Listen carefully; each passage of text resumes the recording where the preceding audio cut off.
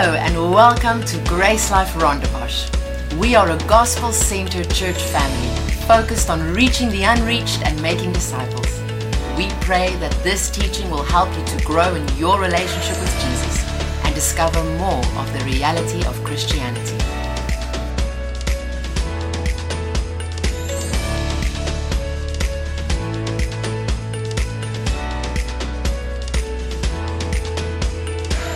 Series on prayer, and tonight I want to talk about how we come to God determines how we receive. Okay, now we've already looked at how prayer isn't just, how do we say it? Prayer isn't just transactional. Prayer is relational. Prayer isn't just transactional, it's relational. So we need to realize, like, I was talking to Malcolm and Marcel before the service saying, I realize I need to ask more maybe. Because I'm not in that, like, if I stopped for a moment earlier today and I was like, let me think about my prayer life. I might be praying for other people, I might be just having a relationship with God, but I'm not really asking at all for myself. If there's a need that pops up, I'm like, thank you, Father, you're going to take care of it. Then I kind of move on. And that's a good place to be, because then it's more about relationship than it is about what can you do for me.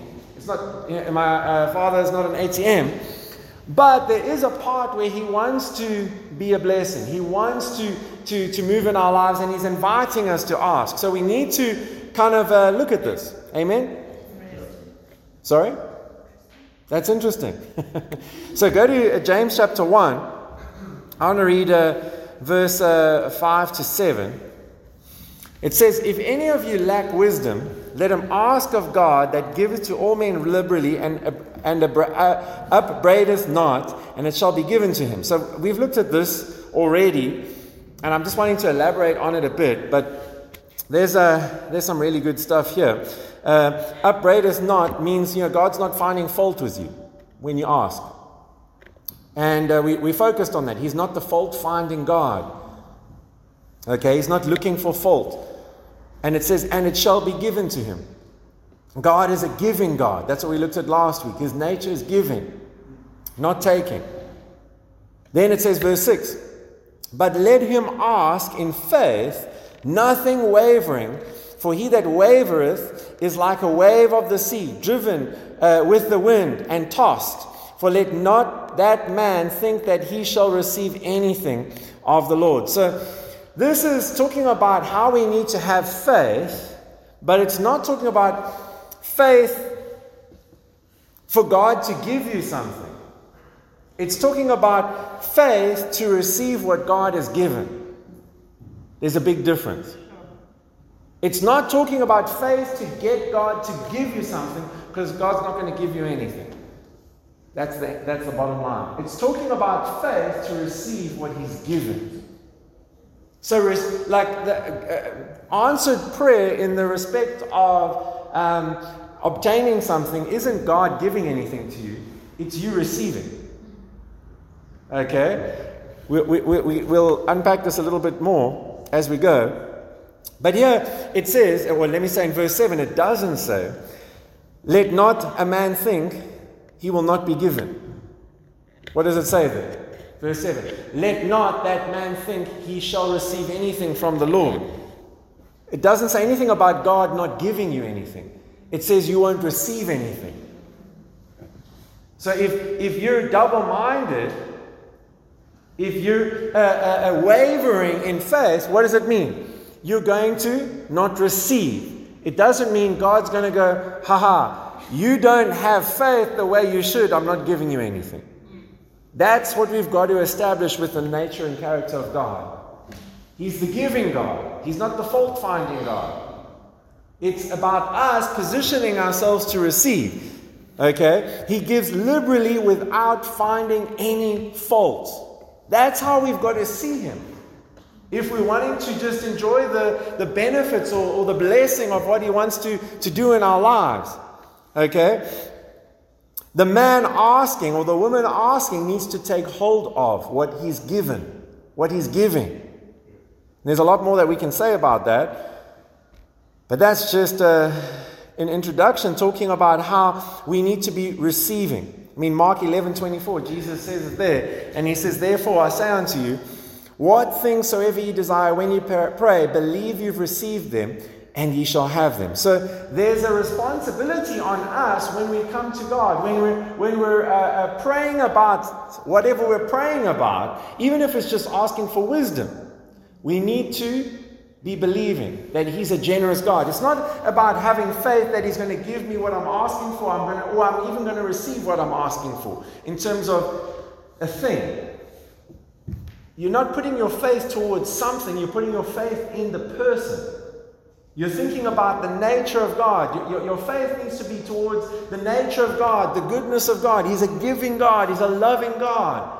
And so that's what I'm focused on in my prayer. Not, I really need whatever. I really need this. I'm really desiring that. Don't focus on that. Focus on the fact that He's a giving God, that His nature is good, and that He loves you and He's your Father.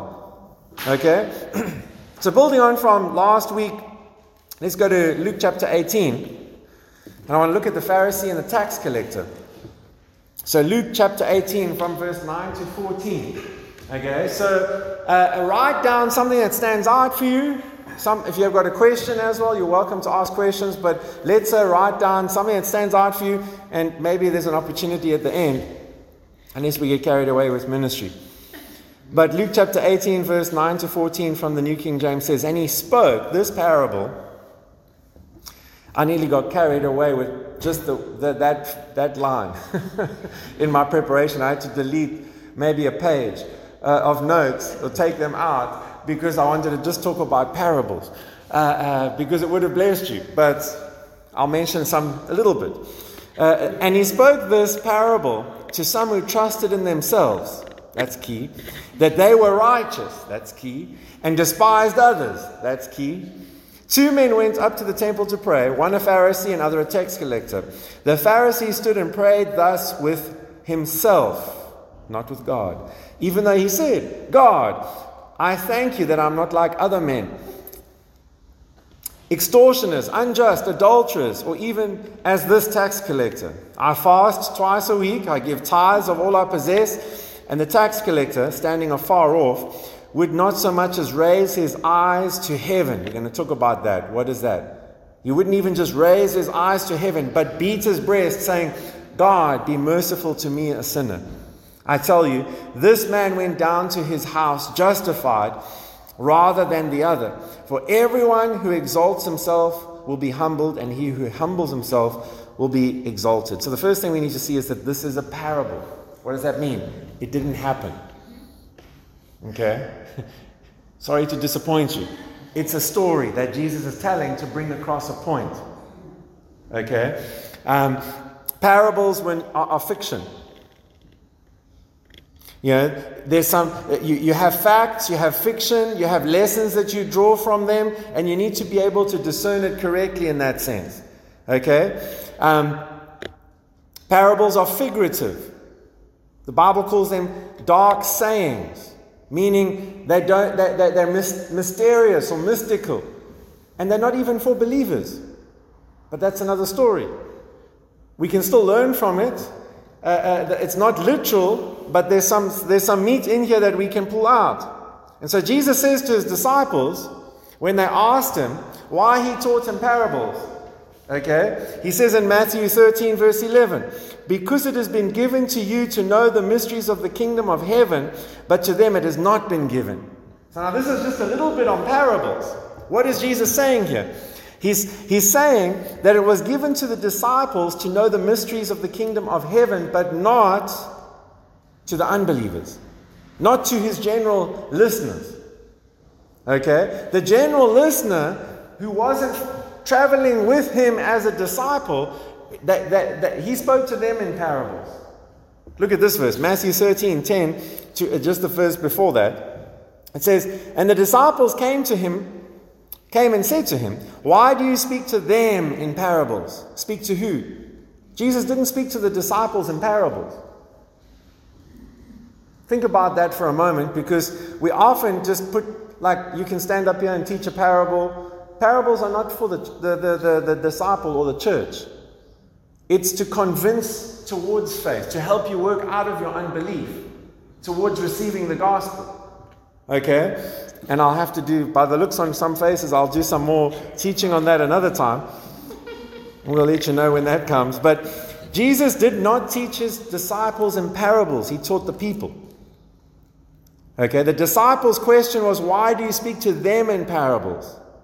So this isn't something that actually happened, this parable that we're looking at. But there's a message in it that he's wanting to bring across to the unbeliever to bring them into faith. The Pharisee came to pray on his own credentials. Now we're going to start looking at some of the nuts and bolts or foundational things of what does it take to get prayer answered. What does it take to have a God's will for your prayer life, which is 100% success? Think about that. God's will for your prayer life is 100% success.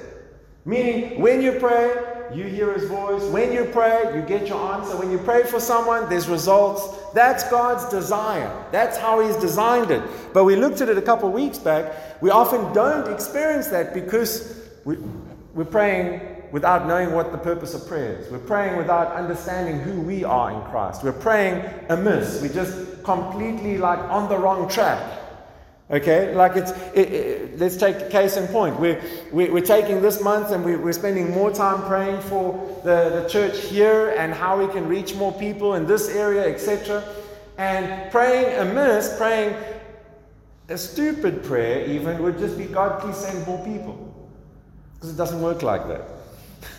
Okay, so now we have to understand a few things and then pray in line with God's will, pray according to the word, and then those prayers will work.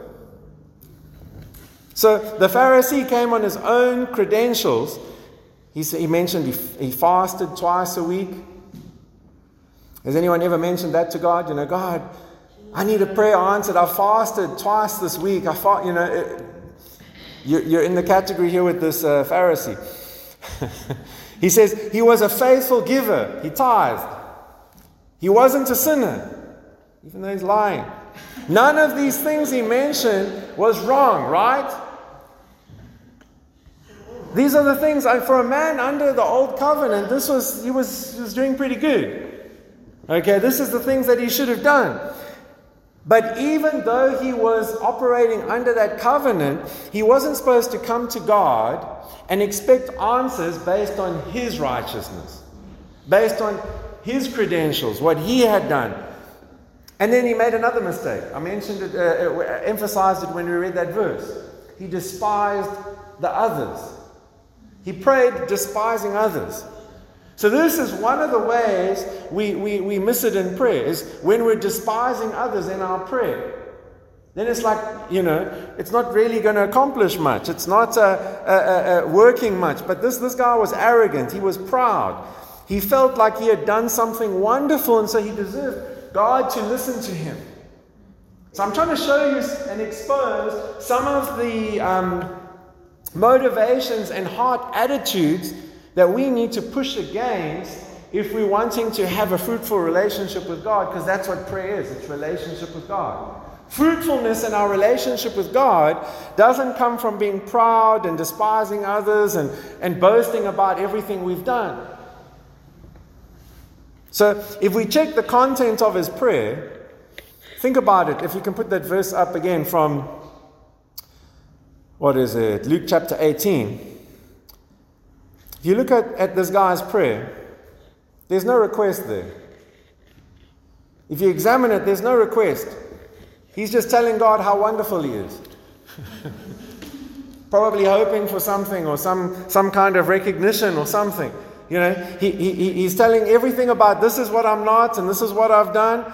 But there's no, it's not really even a prayer. He's just talking to himself. Telling himself, thinking he's talking to God about how wonderful he is. But then on the other hand, you've got the tax collector. Anyone work for SARS here?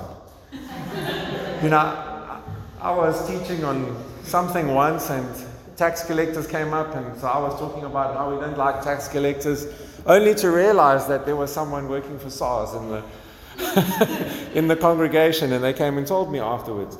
And it's a bit different maybe nowadays, but the point is that we have this tax collector who did not receive because he was a sinner. He wasn't justified because he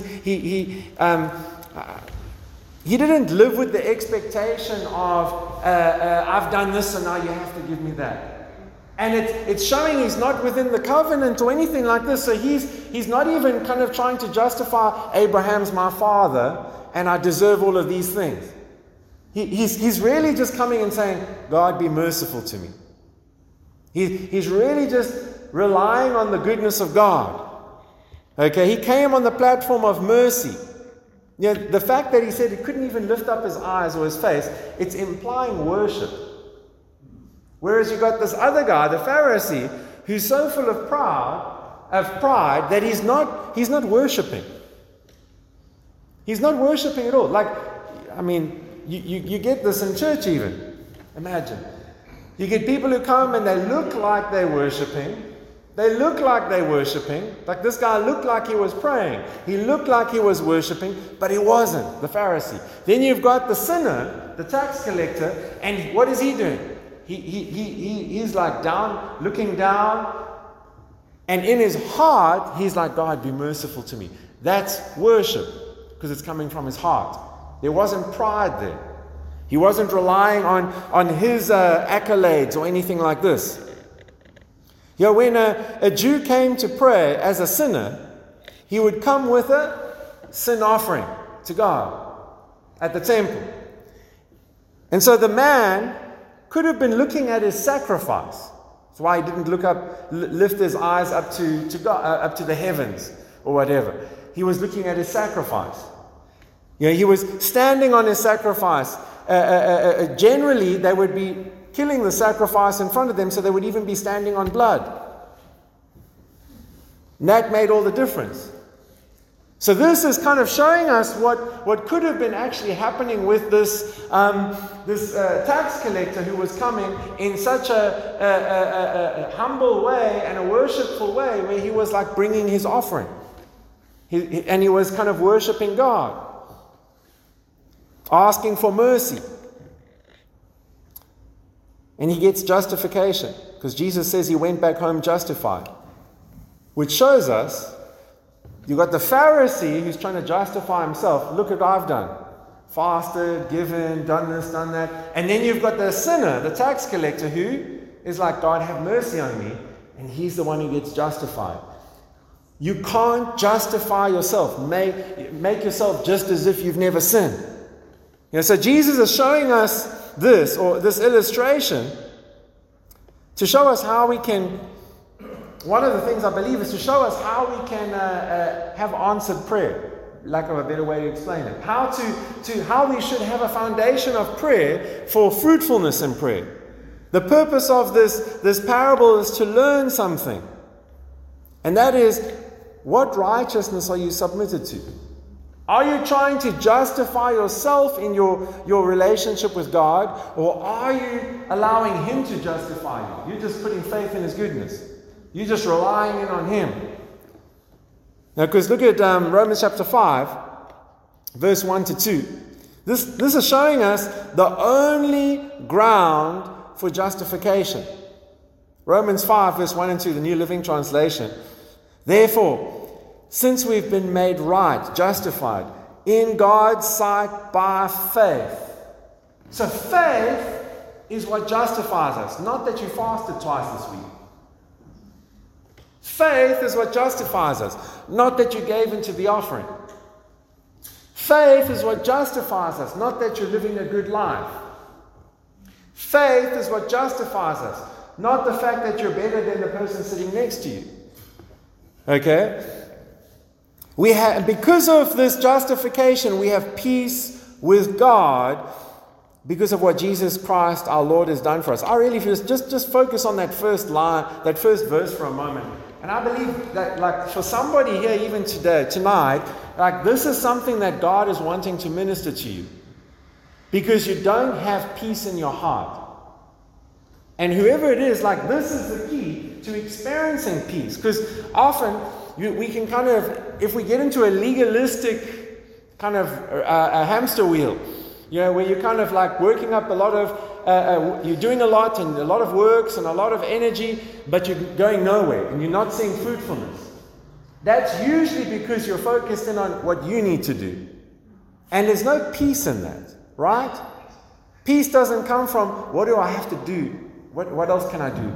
Like, I'm trusting God for X, Y, and Z. I need X, Y, and Z, whatever. If I want God to move in my life, or if I want a blessed life, I've got to. There's no peace in that. So, this is showing that we're justified by faith in what Jesus has done for us, and that brings us peace. I mean,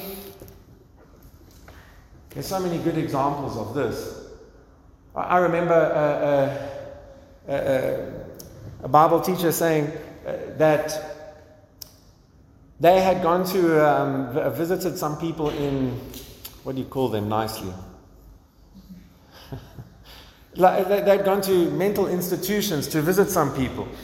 And in these institutions, a lot of the people that they engaged with and whatever in the States were religious. And a lot of these people were driven by obligation. They feel like they're not doing enough, they need to do more. And so that's a great picture of what legalism will do to you. It'll drive you nuts. Literally. Because you will never have peace, because you feel like you're not good enough and you can't there's, what else can I do? But, the believer who is allowing their heart to be established in the fact that they're justified by faith, they're made right with God by faith, not what they do, should have perfect peace. No matter what happens in the world, no matter what's happening on the outside, we should just be at peace and at rest. Look at verse 2. Because of our faith, Christ has brought us into this place of undeserved privilege, where we now stand, and we confidently and joyfully look forward to sharing God's glory. So the only ground for answered prayer is that we've been justified by faith in what Jesus has done for us. Now, I'm pretty sure majority of us would be like, amen. But let's just think about our prayer life for a moment. Because I'm pretty sure there's some of us who, when we do pray for stuff, we are trying to justify why we should get an answer. Why would we do that? Lord, I've heard people start off like this. Father,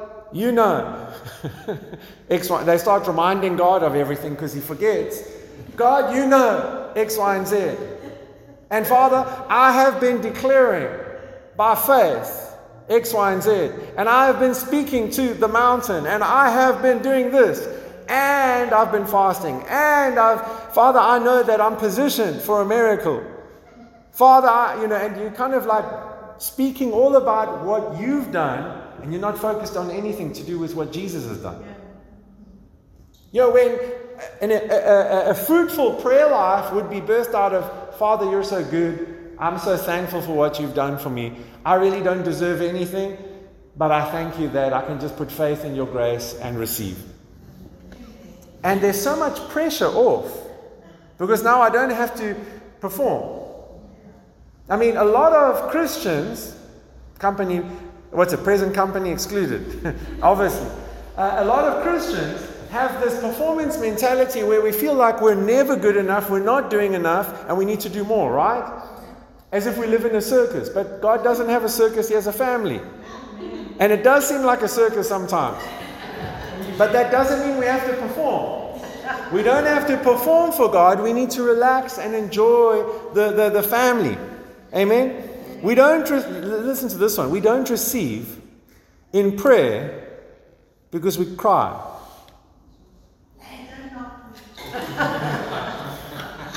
It's not wrong to cry, but it's like a lot of time when we're praying. I've seen it, like we'll put on the tears, and sometimes it's genuine tears. But you know that those tears don't move God to answer your prayer. That's quite a thought. Those tears don't move God to answer your prayer. Agonizing before God in prayer and adding any kind of emotion doesn't do anything. So any emotion added to prayer doesn't help. We don't receive answers to prayer because you fast and you pray for days or months, because then that would mean that you deserve it. Then you earned it somehow. God doesn't work like that. Okay? We do not have answers to prayers on the basis of any good thing that we've done. I'm trying to think. I saw this somewhere recently. Someone, it was really just funny. I can't remember where it was, but it was in church, and someone gave or someone did something, but it was like they're never in church, and so then they just went and quickly put something in the offering before they left, and I was like, that is such a good example of like hush money. Like you're trying, you're just giving just because you think that maybe this will please God because I'm hardly here. So it'll please us. But it doesn't please God. It's kind of like, well, let me just give my 2 cents. Because, well, not 2 cents doesn't really exist anymore, right? Anyway, Romans chapter 3, verse 24. Yet God, this is a New Living Translation, in His grace freely makes us right in His sight. He did this through Christ Jesus when He freed us from the penalty of our sins. King James says, being freely justified by His grace through the redemption that is in Christ Jesus. So we're justified freely. No conditions attached.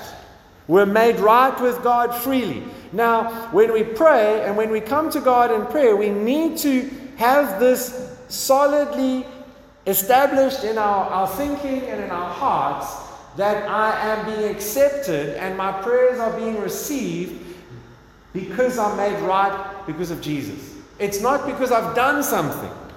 God doesn't answer your prayers because you're baptized in water. God doesn't answer your prayers because you fast or you pray or you tithe or you whatever. He answers your prayer because you've received. And now you're in Christ. And He doesn't even, we're going to get there, but He doesn't even see you when you're praying. We'll look at that in a sec. But you're complete in Christ. Romans chapter 3, verse 25 and 26. Whom God has set forth to be a propitiation through faith in His blood, to declare His righteousness for the remission of sins that are past, through the forbearance of God, to declare, I say, at this time, His righteousness, that He might be just and the justifier of him which believeth in Jesus.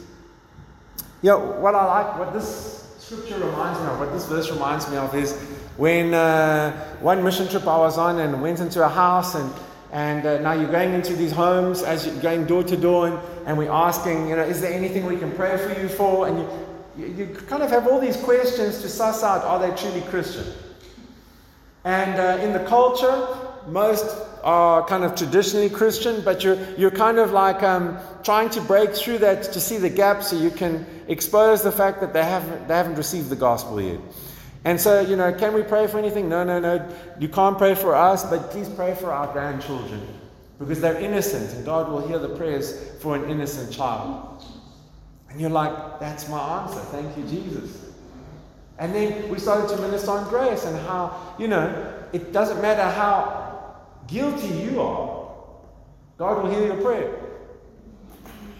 And we started to speak about grace and how this is the gospel. And these two men that we were speaking to, their grandfathers, were sitting on the edge of their chair, excited, looking at each other going, are you hearing this? It sounds like, because they knew the words, so they could hear that this was Bible, but they'd been sold so many lies that they thought that God won't listen to my prayer, I better give more, and then I'll be justified to be able to pray more. Or I don't go to church enough to warrant God hearing my prayer. We all sit maybe at some point with some level of this in our thinking. Where we think, I remember driving early one morning when we were still living in Stellenbosch, and I remember someone cut me off in traffic and I got angry. I didn't swear or anything, don't worry. I didn't do anything, but all I did was I got angry. And a few seconds later, I had a bit of a sore in my side, like a pain in my side. And I just said, in the name of Jesus, pain, go. And as I said that, I felt like this thought come into my mind and saying, you can't do that now. You just got angry at that driver. And I was like, that's right. I was like, no. Because the thing is we think that the authority that we've got in Christ only works when I'm holy. Right? That's what I was thinking in that moment. And it's good to live holy, and it's good to be holy, but you'll never be holy enough. So we've got to get to this understanding of, hey, me praying and exercising the authority I have in Christ works even on my worst day. I can rebuke the devil and he has to flee, even on my worst day, because I'm never not in Christ. I'm never not in Christ. So my prayers should always work, because I'm always in Christ. I mean, that's huge. Think about it like this. Prayer doesn't change God. Prayer never changes God.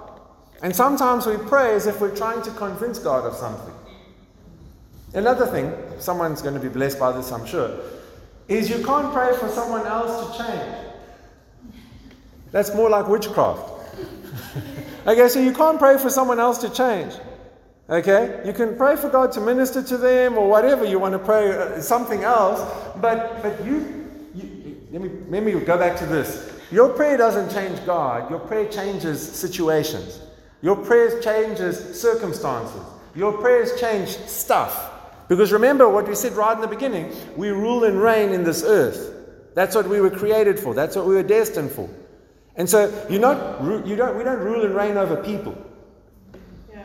We can encourage people, we can minister to people, we can bless people, but we can't, and we should never try and manipulate or control people. And so our prayers don't change God. They can cause a change in people, but we can't pray to try and, voodoo people or whatever. Our prayer changes things because we have authority over the creation. This is what we've been given dominion over. Amen? Amen. God is constant. Look at Malachi. He doesn't change. Okay? It says that I'm the Lord. I change not. Therefore, ye sons of Jacob are not consumed. Okay, God is always good. He's unchanging. And if you read through the Old Testament, okay, this is something, for those in ministry school, this is something we've been dealing with. For the rest of you, I hope this whets your appetite. Okay? If you read through the Old Testament, you come across some places which suggest that God changes his mind. Okay?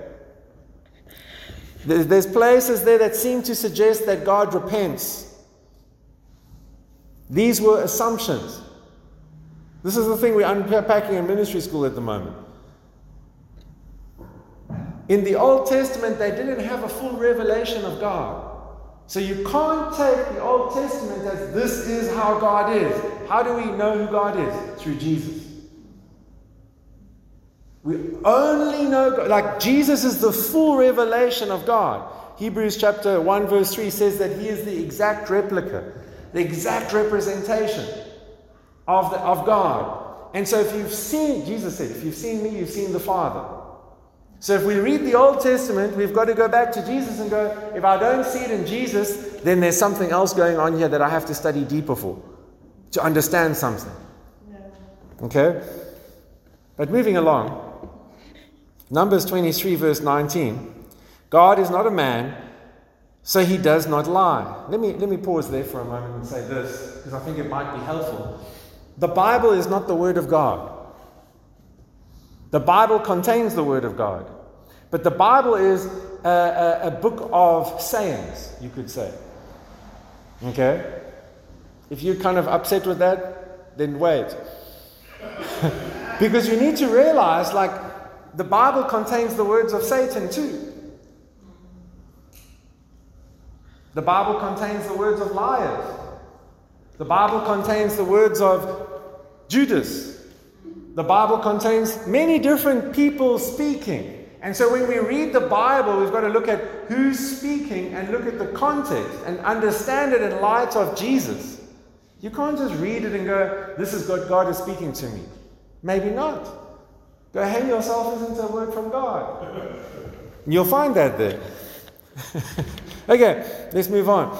God is not a man, so he does not lie. He is not a human, so he does not change his mind. Has he ever spoken and failed to act? What's the answer?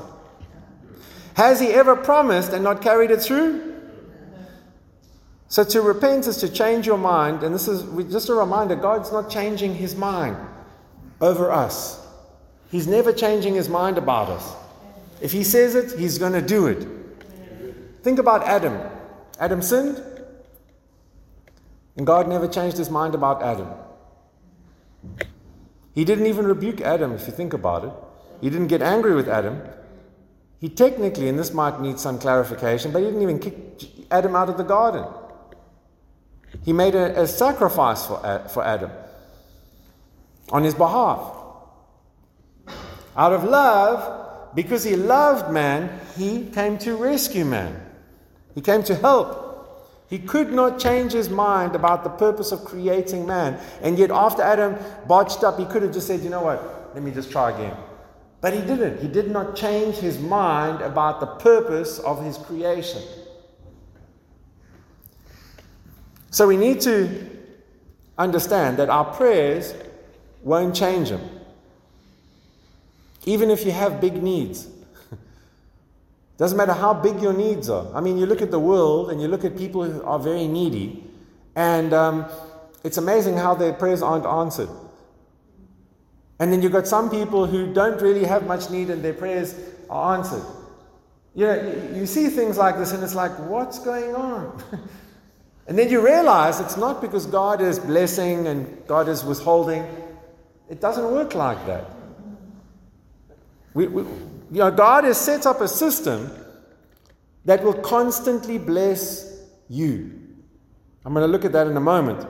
But Jesus Christ is the same yesterday, today, and forever. So he's good today, he'll be good tomorrow, and he'll be good forever.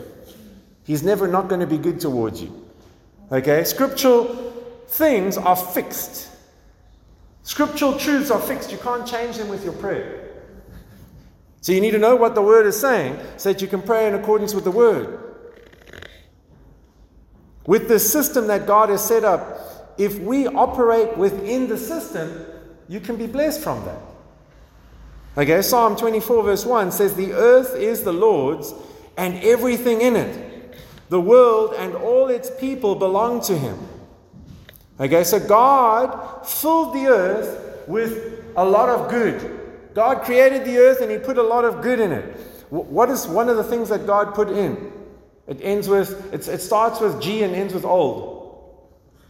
Gold, thank you. Okay, so one of the things that God put in the earth is gold. Now think about it. Some people have gold, some people don't have gold. Some people have more gold than others, right? How did they get it? The blessing of God? No. There's some crooks who have more gold than all of us put together, right? So did God bless those crooks more than he blessed you with gold? Come, let's reason this out now, because a lot of us think that prosperity is a sign of God's blessing. A lot of us think that prosperity is the result of you praying. And that God liked you, so now he blessed you. I'm talking about money now. But then there's some crooks that God really loves. And there's a lot of Muslims that God really, really loves. The wealthiest people on the face of the earth are not Christians. Why? We've got to think about these things. Okay, God has put in this planet the answer to every need we would have tangibly. And then every need we could have spiritually is in Christ. Okay, so now with regards to the needs of, you want some gold, you need to go and dig. You need to, like the person who gets the gold is the one that digs or pays for someone to dig. Or buys it from the person who dug it out, right? So it's not about who prayed the most or who lived a holy life. It's about the one who used their brains and their hands or their money to get the gold. I'm trying to show you something here. Money is not spiritual. Making money is not a spiritual exercise. I don't know how we're getting onto this, but it's good. We don't get money because we pray. We get money because we work. And God can bless you with an idea. He can bless you with an opportunity. He can give you inspiration or wisdom or whatever, but He can't give you money. Why? Because He doesn't have any. The only money that God has is the money that's in your hands and in my hands. It's true. That's the only money that He has. And at the moment in the box, He has nothing. You know, I'm just making a joke with you there. So nobody in this planet should miss out on the resources that God has put for us. But it's because of covetousness and because of greed that there's lack. Because we're not generous towards each other like we should, or you've got some people who are just kind of like abusing the system or abusing people and just taking more and taking more and taking more, and so that's why they have more. But that doesn't make them godly. I was talking to someone a while back, and I can't remember the context. It's wonderful that I don't remember these details. But I remember them saying, like they were giving the impression that because as a ministry we were struggling a little bit financially, it's like, okay, but where's the blessing of God in this? And I was like, what are you doing? You got more money maybe, but what are you doing with it? You know, you can't judge your faith based on what you have. Faith and finances, there's a line there, but I remember ministering this a while back, and it blessed me and so many people so much. But God's not judging your faith based on what you have. It's not about what you have.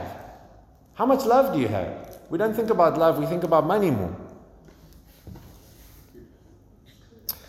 So nobody on this planet should have lack, because God has overloaded the earth with benefits. Generally, we pray for God to answer. We pray to God, but now let's think about, where do the answers come from? We think that the answers are coming to us from the heavens, but all the answers are here. All the answers are here. The natural needs that we have are in the earth, and the spiritual needs that we have are in Christ.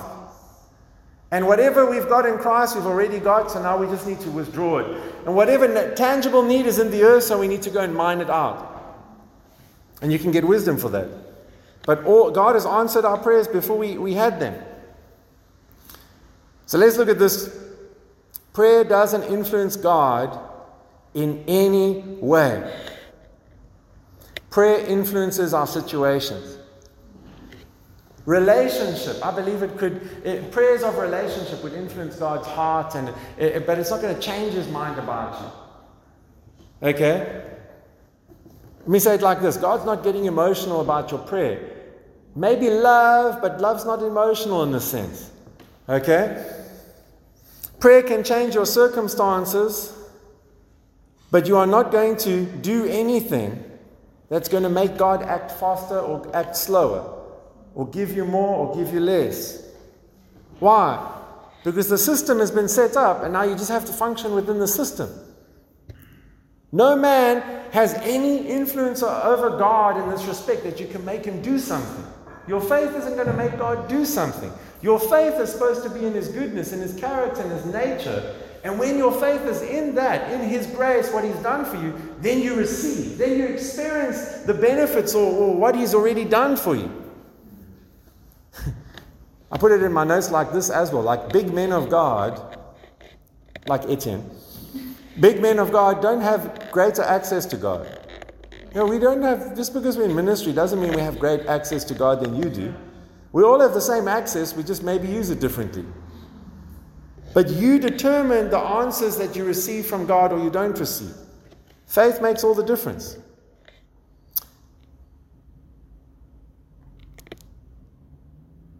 This last thing I want to look at quickly, at Luke chapter 18, verse 1 to 8. Then He spoke a parable to them, that men ought to always pray and not lose heart, saying, there was a certain city there was in a certain city a judge who did not fear God nor regard men. Now, okay, let's just look at that. There was in a certain city there was a judge.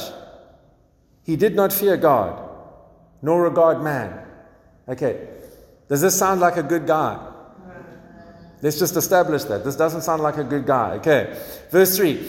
Now there was a widow in that city, and she came to him saying, "Get justice for me from my adversary." And he would not for a while, but afterward he said within himself, "Though I do not fear God nor regard man." So he's re-emphasizing the fact that he's not nice. Okay? "Yet because of this widow troubles me, I will avenge her, lest by her continual coming she weary me." Then the Lord said, okay, so now, this is what Jesus is saying after that. Hear what the unjust judge says. And he even calls him unjust, meaning he's not nice. Hear what the unjust judge said. "And shall God not avenge his own elect who cry out day and night to him? Though he bear long with them, I tell you that he will avenge them speedily. Nevertheless, when the Son of Man comes, will he really find faith on the earth?" So this point I want to bring out there is this is not a comparison between God and the judge. Don't put the judge and God together. Okay? It's a parable. It's metaphorical. It's not a direct interpretation of how it really happens with us and God. So the parable's not trying to tell us to make God tired because you're praying so much. Okay? Because God's unjust and he needs to be wearied out before he answers. That's not what it's saying. This judge didn't fear God. Okay? So he's ungodly. Okay? And he says because of the woman's continual coming, he's being made weary. How many of you know God doesn't get wearied by your prayers?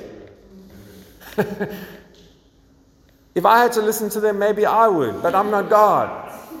If I had to listen, think about it. Like man would get weary at constant bombardment, but God doesn't. That's the goodness of God. That's how awesome He is. Okay? God created or sets up prayer for us to be able to commune, fellowship with Him, relate with Him, enjoy Him. He's not tired of you like your family or your friends get tired of you. Okay? He enjoys your company. He enjoys it when you talk to Him. It's true. Yeah, our prayers. Well, let's look at that. He says there, when Jesus came to the issue of the response in there, He says, He does so speedily. Verse 8. God responds speedily. That's how God responds to us when we pray. God responds speedily. So now you've got to establish this in your heart and have this attitude in prayer. When I pray, God responds speedily. Because a lot of Christians have this idea that God's hiding. That my prayers are kind of knocking on heaven's door. And it's hopefully trying to get through. And maybe God, He's sleeping, I must wake Him up. That's a heathen mentality with regards to God. He's not sleeping. Okay? He neither slumbers nor sleep, and He doesn't get tired. Okay, so when we pray, God responds speedily. Because our prayers are not based on us. It's based on what Jesus has done for us. Look at this, Philippians 3 verse 9. And be found in Him, not having my own righteousness which comes from the law, but that which is through faith in Christ, the righteousness which is from God by faith. So this makes the world of difference if we have this understanding with regards to prayer. Okay? When we're in Christ, it's about relationship now. And God is not looking at what you do, He's looking at what Jesus has done for you, and you've just come to Him based on your faith in Christ. So, Jesus says, up until now you haven't prayed in my name. Now I say unto you, ask anything in my name and I'll do it for you. It's not just a magic key or a trinket. In the name of Jesus, amen. It's talking about authority. So it comes back to authority. When we're praying in His name, it's as if we're praying. When we're speaking in His name, it's as if He is speaking. This is the attitude we've got to have in prayer. Yeah, I don't know if this would hold any weight for you in your mind, but if you've ever looked at the front page of your passport, I don't know if it's like this in other countries, but in the South African one, in the front page, it says, "In the name of the President of the Republic of South Africa." And then it appeals to the person reading this that would they please afford whatever rights and privileges to the bearer of this passport, to whatever. And it's kind of like when you're carrying that, you're kind of traveling with the government's authority backing you to kind of be able to travel. Okay? And maybe that doesn't really mean much to you, but the point is that that's how we get access into other countries, unless you've got a legal way of doing it. I'm thinking of Claudia now in Italy. But the point that I'm trying to make now is that it's the same thing when we pray.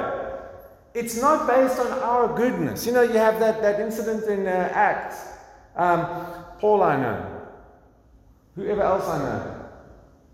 Jesus I know, but who are you? And then the 7 sons of Sceva, they got beaten up by the devil. You know, when we're praying, that can't happen to us. Why? Because we're not doing it in our own authority. When you're casting out a demon, when you're praying for healing, when we're just speaking to God, when you're receiving wisdom, whatever, we're doing it in the name of Jesus, in His authority, because we're in Christ and we can't come out of Christ. Now that's the attitude, the mindset that we've got to have with this, is that I'm in Christ and my prayers are being answered because I'm in Christ. That's it. I'm not coming to Him on my own basis. I'm coming to Him on the basis of what He's done for me. And I've got an invitation to come freely. Amen. That's actually a good verse for us to finish off with. Go to Hebrews chapter 4. Because this one, we have a wrong mindset about it as well. So I'll just throw this in there quickly. It says, "Let us therefore come boldly." Hebrews 4:16.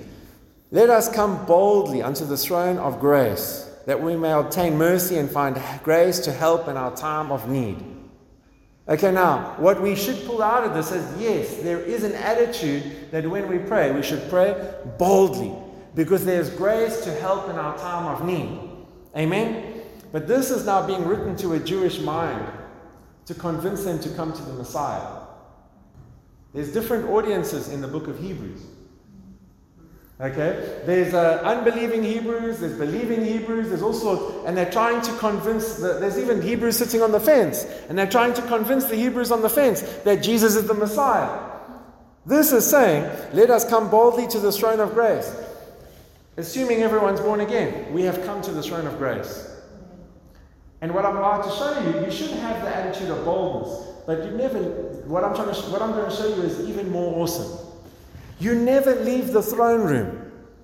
I love that song, The Throne Room, that we sometimes sing, but I always cringe a little bit because it's a little bit wrong. But what are we going to do? Not sing anything. The point is that you never come into the throne room as a Christian. You're camping in the throne room. You don't have to say, "Father, I'm coming boldly to the throne of grace to get help and grace in my time of need. In the name of Jesus, you're already there." And He's like, "Where did you think you went?" Yeah, you were always here. Just enjoy your Father. You never leave Him. He never leaves you. You might just forget about Him, but He's not going anywhere. Amen? So we've got to change our mindset when it comes to prayer and start to see, I'm in the throne room. I've got access now because of faith in His grace. And now I can boldly just enjoy this relationship, present my needs to Him, and just enjoy fellowship with Him. I don't have to come in with praises and thanksgiving and then get into F sharp or whatever major, I don't know. Like, we think we have to get into different songs with different keys to be able to get into the glory. It doesn't work like that. I'm living in the glory. Amen. So let's stand up. We're going to go into a time of prayer. And I want to invite you that if you feel something on your heart as we pray, there's freedom to come and share it from the microphone. So, Father, I thank you that as we just invite you just to speak to our hearts, and as we just enjoy this time of fellowship with you, we thank you, Father, that you just minister, Father. Minister to us, minister through us. In the name of Jesus. Thank you, Father. I want to encourage you right now, just close your eyes wherever you are. And just enjoy your Father. Allow Him to speak to your heart. Allow Him to minister to you. Don't be bothered with anything else right now. Just focus in on Jesus. Thank you, Father.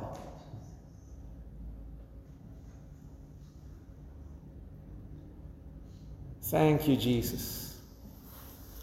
Thank you, Father, that even as you speak now to our hearts, that there's refreshing. Right in the beginning of the service, even I felt like there were some that you just needed refreshing. And if you haven't experienced that yet, I just encourage you, open up your heart, just focus in on the Lord now, and just see those streams of living water that you've got inside of you, flowing and restoring and refreshing you.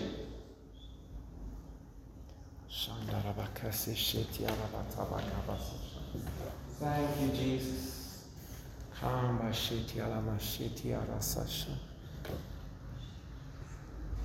Thank you, Father.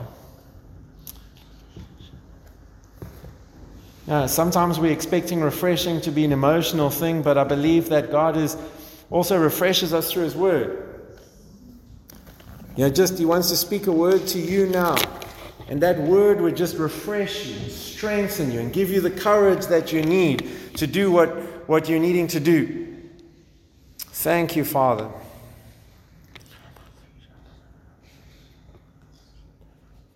Thank you, Jesus. Thank you, Jesus. Got a word? Come. I had something, I don't even know if it's on. It's on, just speak. There it is. I had something on my heart from the first song even, and then from what Etienne said, and then what Shayne said as well. But I feel like there is someone here that's struggling with suicide thoughts, and I've had a lot of that since I was little, until like I think 2-3 years ago. But with the song, it hit me different tonight.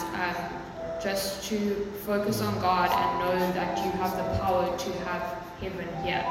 So for me, when I had suicide thoughts, I thought that like it would be so much better to be in heaven, and like why be here anymore because it's so horrible. But we can make heaven here, so you don't have to worry about going up there. That's awesome. So Father, we just pray for whoever that might be, who's just having suicidal thoughts.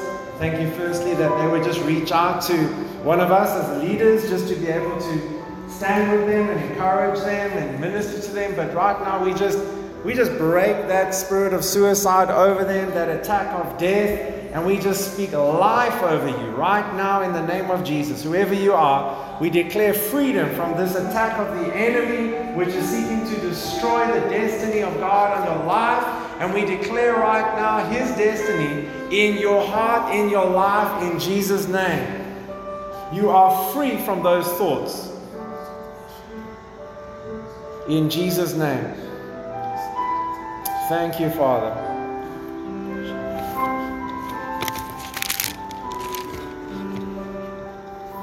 Thank you, Father.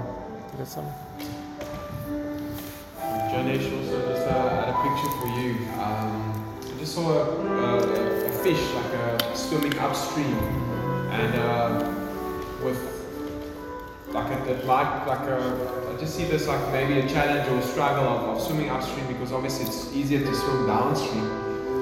But the word that I feel with that, to realize that as a fish, you've been created for water, but also the water was also created by God.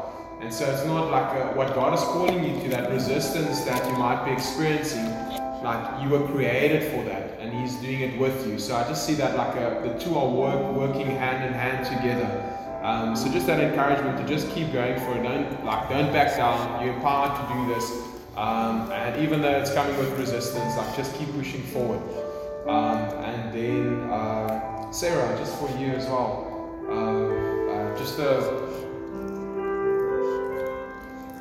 Rachel, sorry. Almost.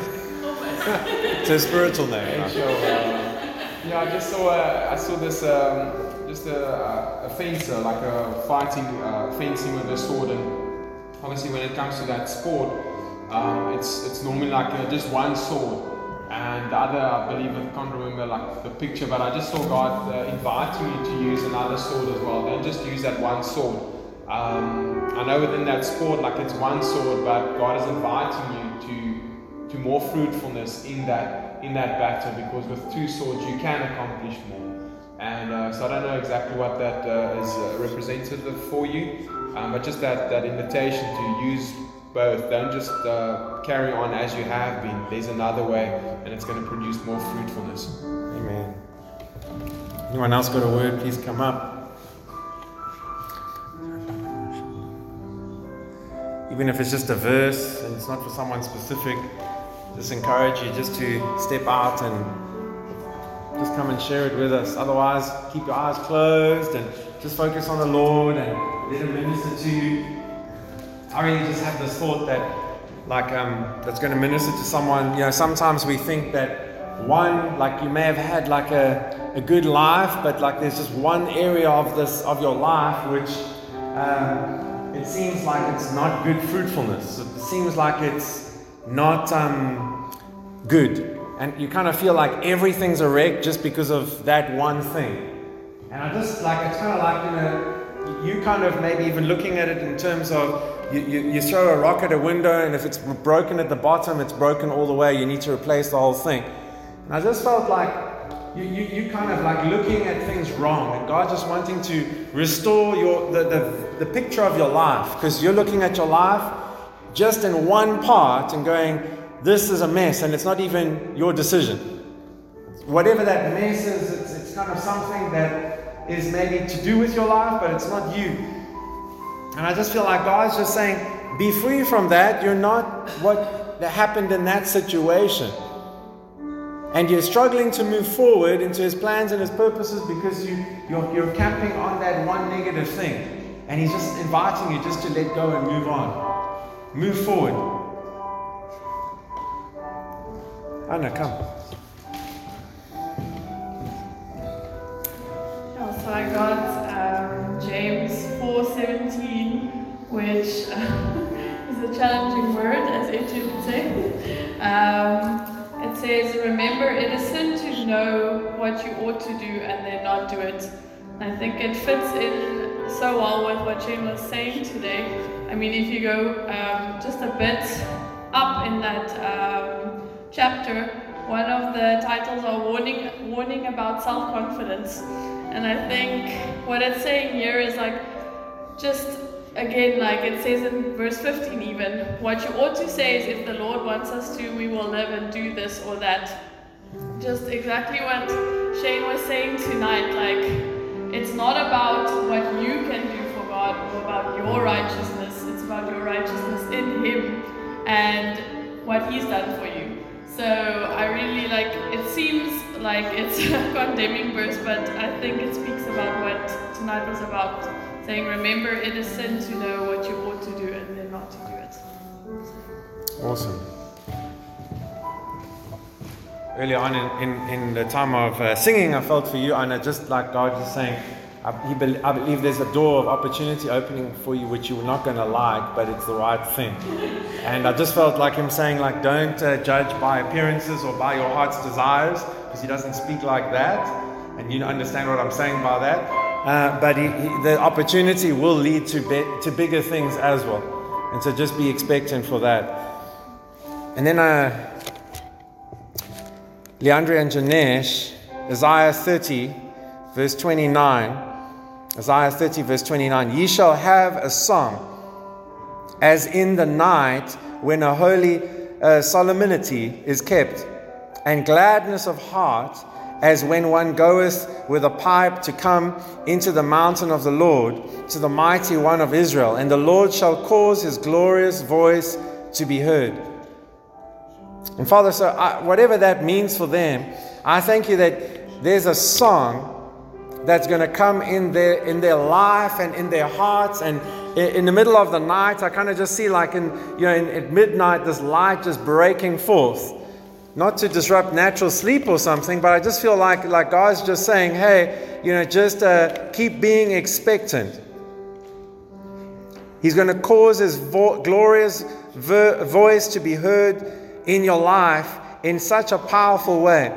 And we just thank you, Father, whatever this is, that you reveal it to them and you bring it to pass in Jesus' name.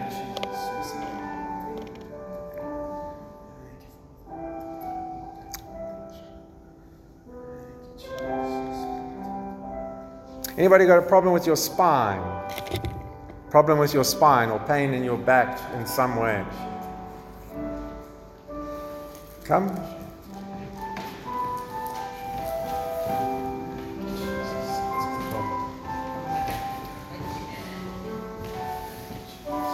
Now, Father, we just thank you right now for Sumi. Whatever this pain is that's in her back, we just command it right now, pain, go in Jesus' name. I command life, command wholeness, command restoration, life flow now in Jesus' name. Thank you, Father.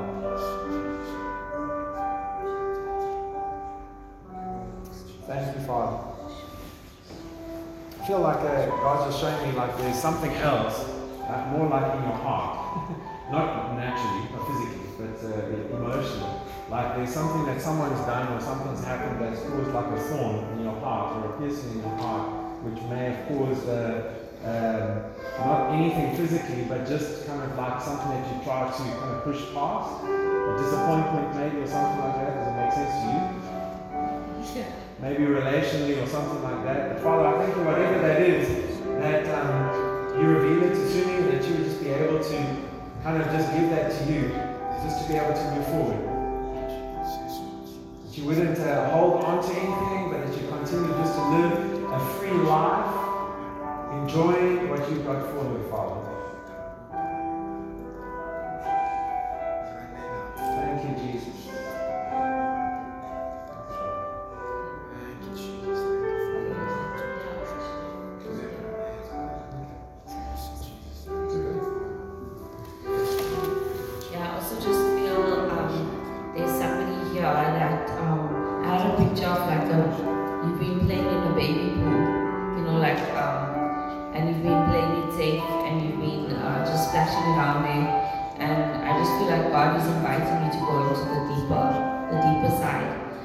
But also because you'll be able to swim there, because you can't swim in the baby pool. You're actually just splashing around. So I just feel like I'm just going to pray for that person wherever you are. And I just thank you, Jesus, that the call that you call us to is to more freedom and more truth and just a fuller life with you, Lord. Jesus, you said that you came to bring abundant life.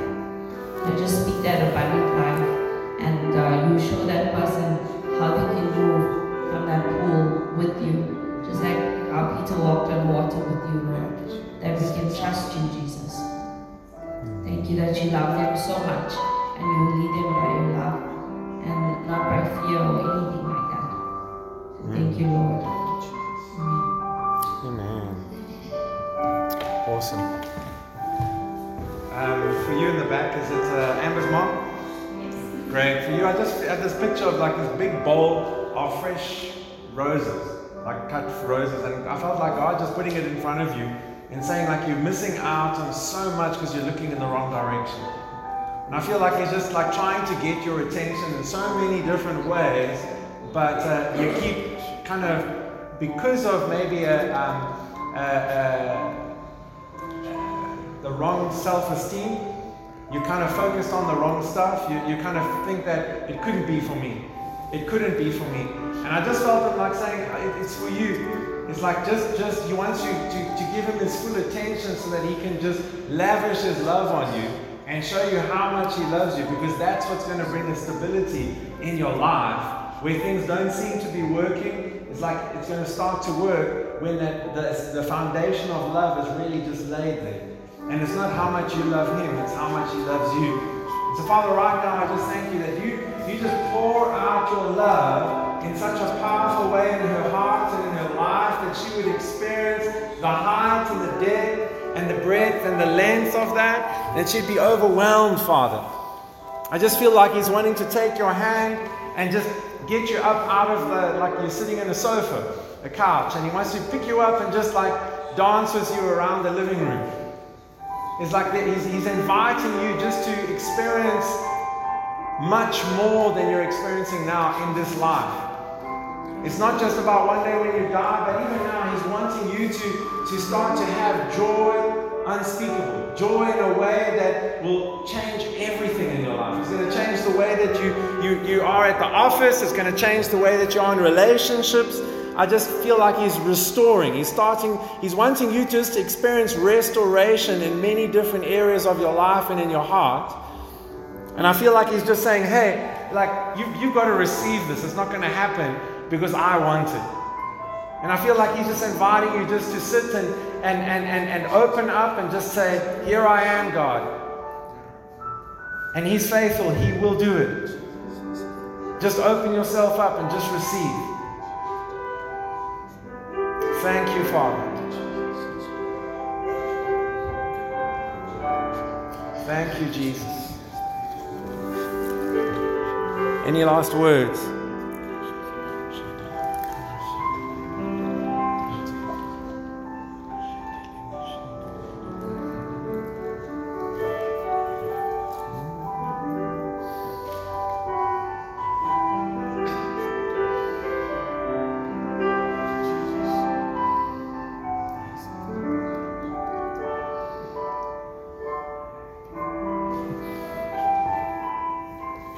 Tace, I have this picture for you. You know the blinkers that a horse wears? I just have, it's a picture of like these blinkers. They look like swimming goggles almost, but they're blinkers. And it's kind of like God's passing them to you. And He's saying, you get to focus on what you need to focus on, or what you choose to focus on. But He's wanting to give it to you and then show you where to focus, and then nothing else is supposed to be in your view. He's wanting you just to kind of have a laser focus and just move forward in that direction, whatever it is. And I just feel like Him saying, you've got to put these blinkers on. You can't put them on for you. And then you've got to hear from Him what direction. And as you do, you're going to see certain things just becoming faded out. It's not going to be in your view, because it feels like sometimes maybe overwhelming with too much stuff at once. And I feel like I'm saying the way to deal with that is just to allow Him to focus you in one direction. And Father, I thank you, whatever that direction is for Taste, that he would just embrace that, not second guess it. And I thank you that as he steps in that direction, however you're speaking to him about this now, I thank you that he's going to experience tremendous breakthrough. I feel like it's even going to bring some calmness in your heart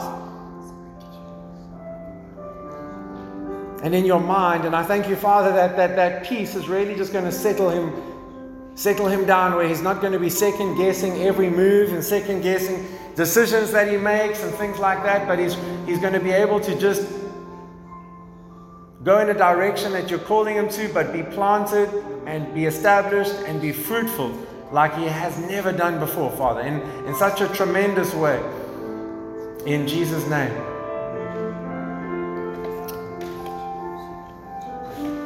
Amen. And Father, I just thank you that this week is going to be a good week for us. It's going to be blessed no matter what. Whether there's good, there's bad, or there's ugly in the way this week, I thank you that you're with us. And that means we can have joy unspeakable, and we can have peace, and we can have hope no matter what, and we can live our lives on purpose, being a blessing to whoever we come into contact with. I thank you, Father, that this week ahead we'd hear your voice clearly and we would know what's on your heart for us. And I thank you, Father, that we would even step out and being a blessing to other people and giving them a word, and giving them a word of encouragement or whatever it is. In Jesus' name, amen. You can find more of our free teachings on our website, www.gracelife.co. And if you're ever in the Cape Town area, we invite you to join us for one of our gatherings. Our aim is to help you discover Jesus, find family, and experience life. To contact us or to find out where and when we meet, visit our website, www.gracelife.co.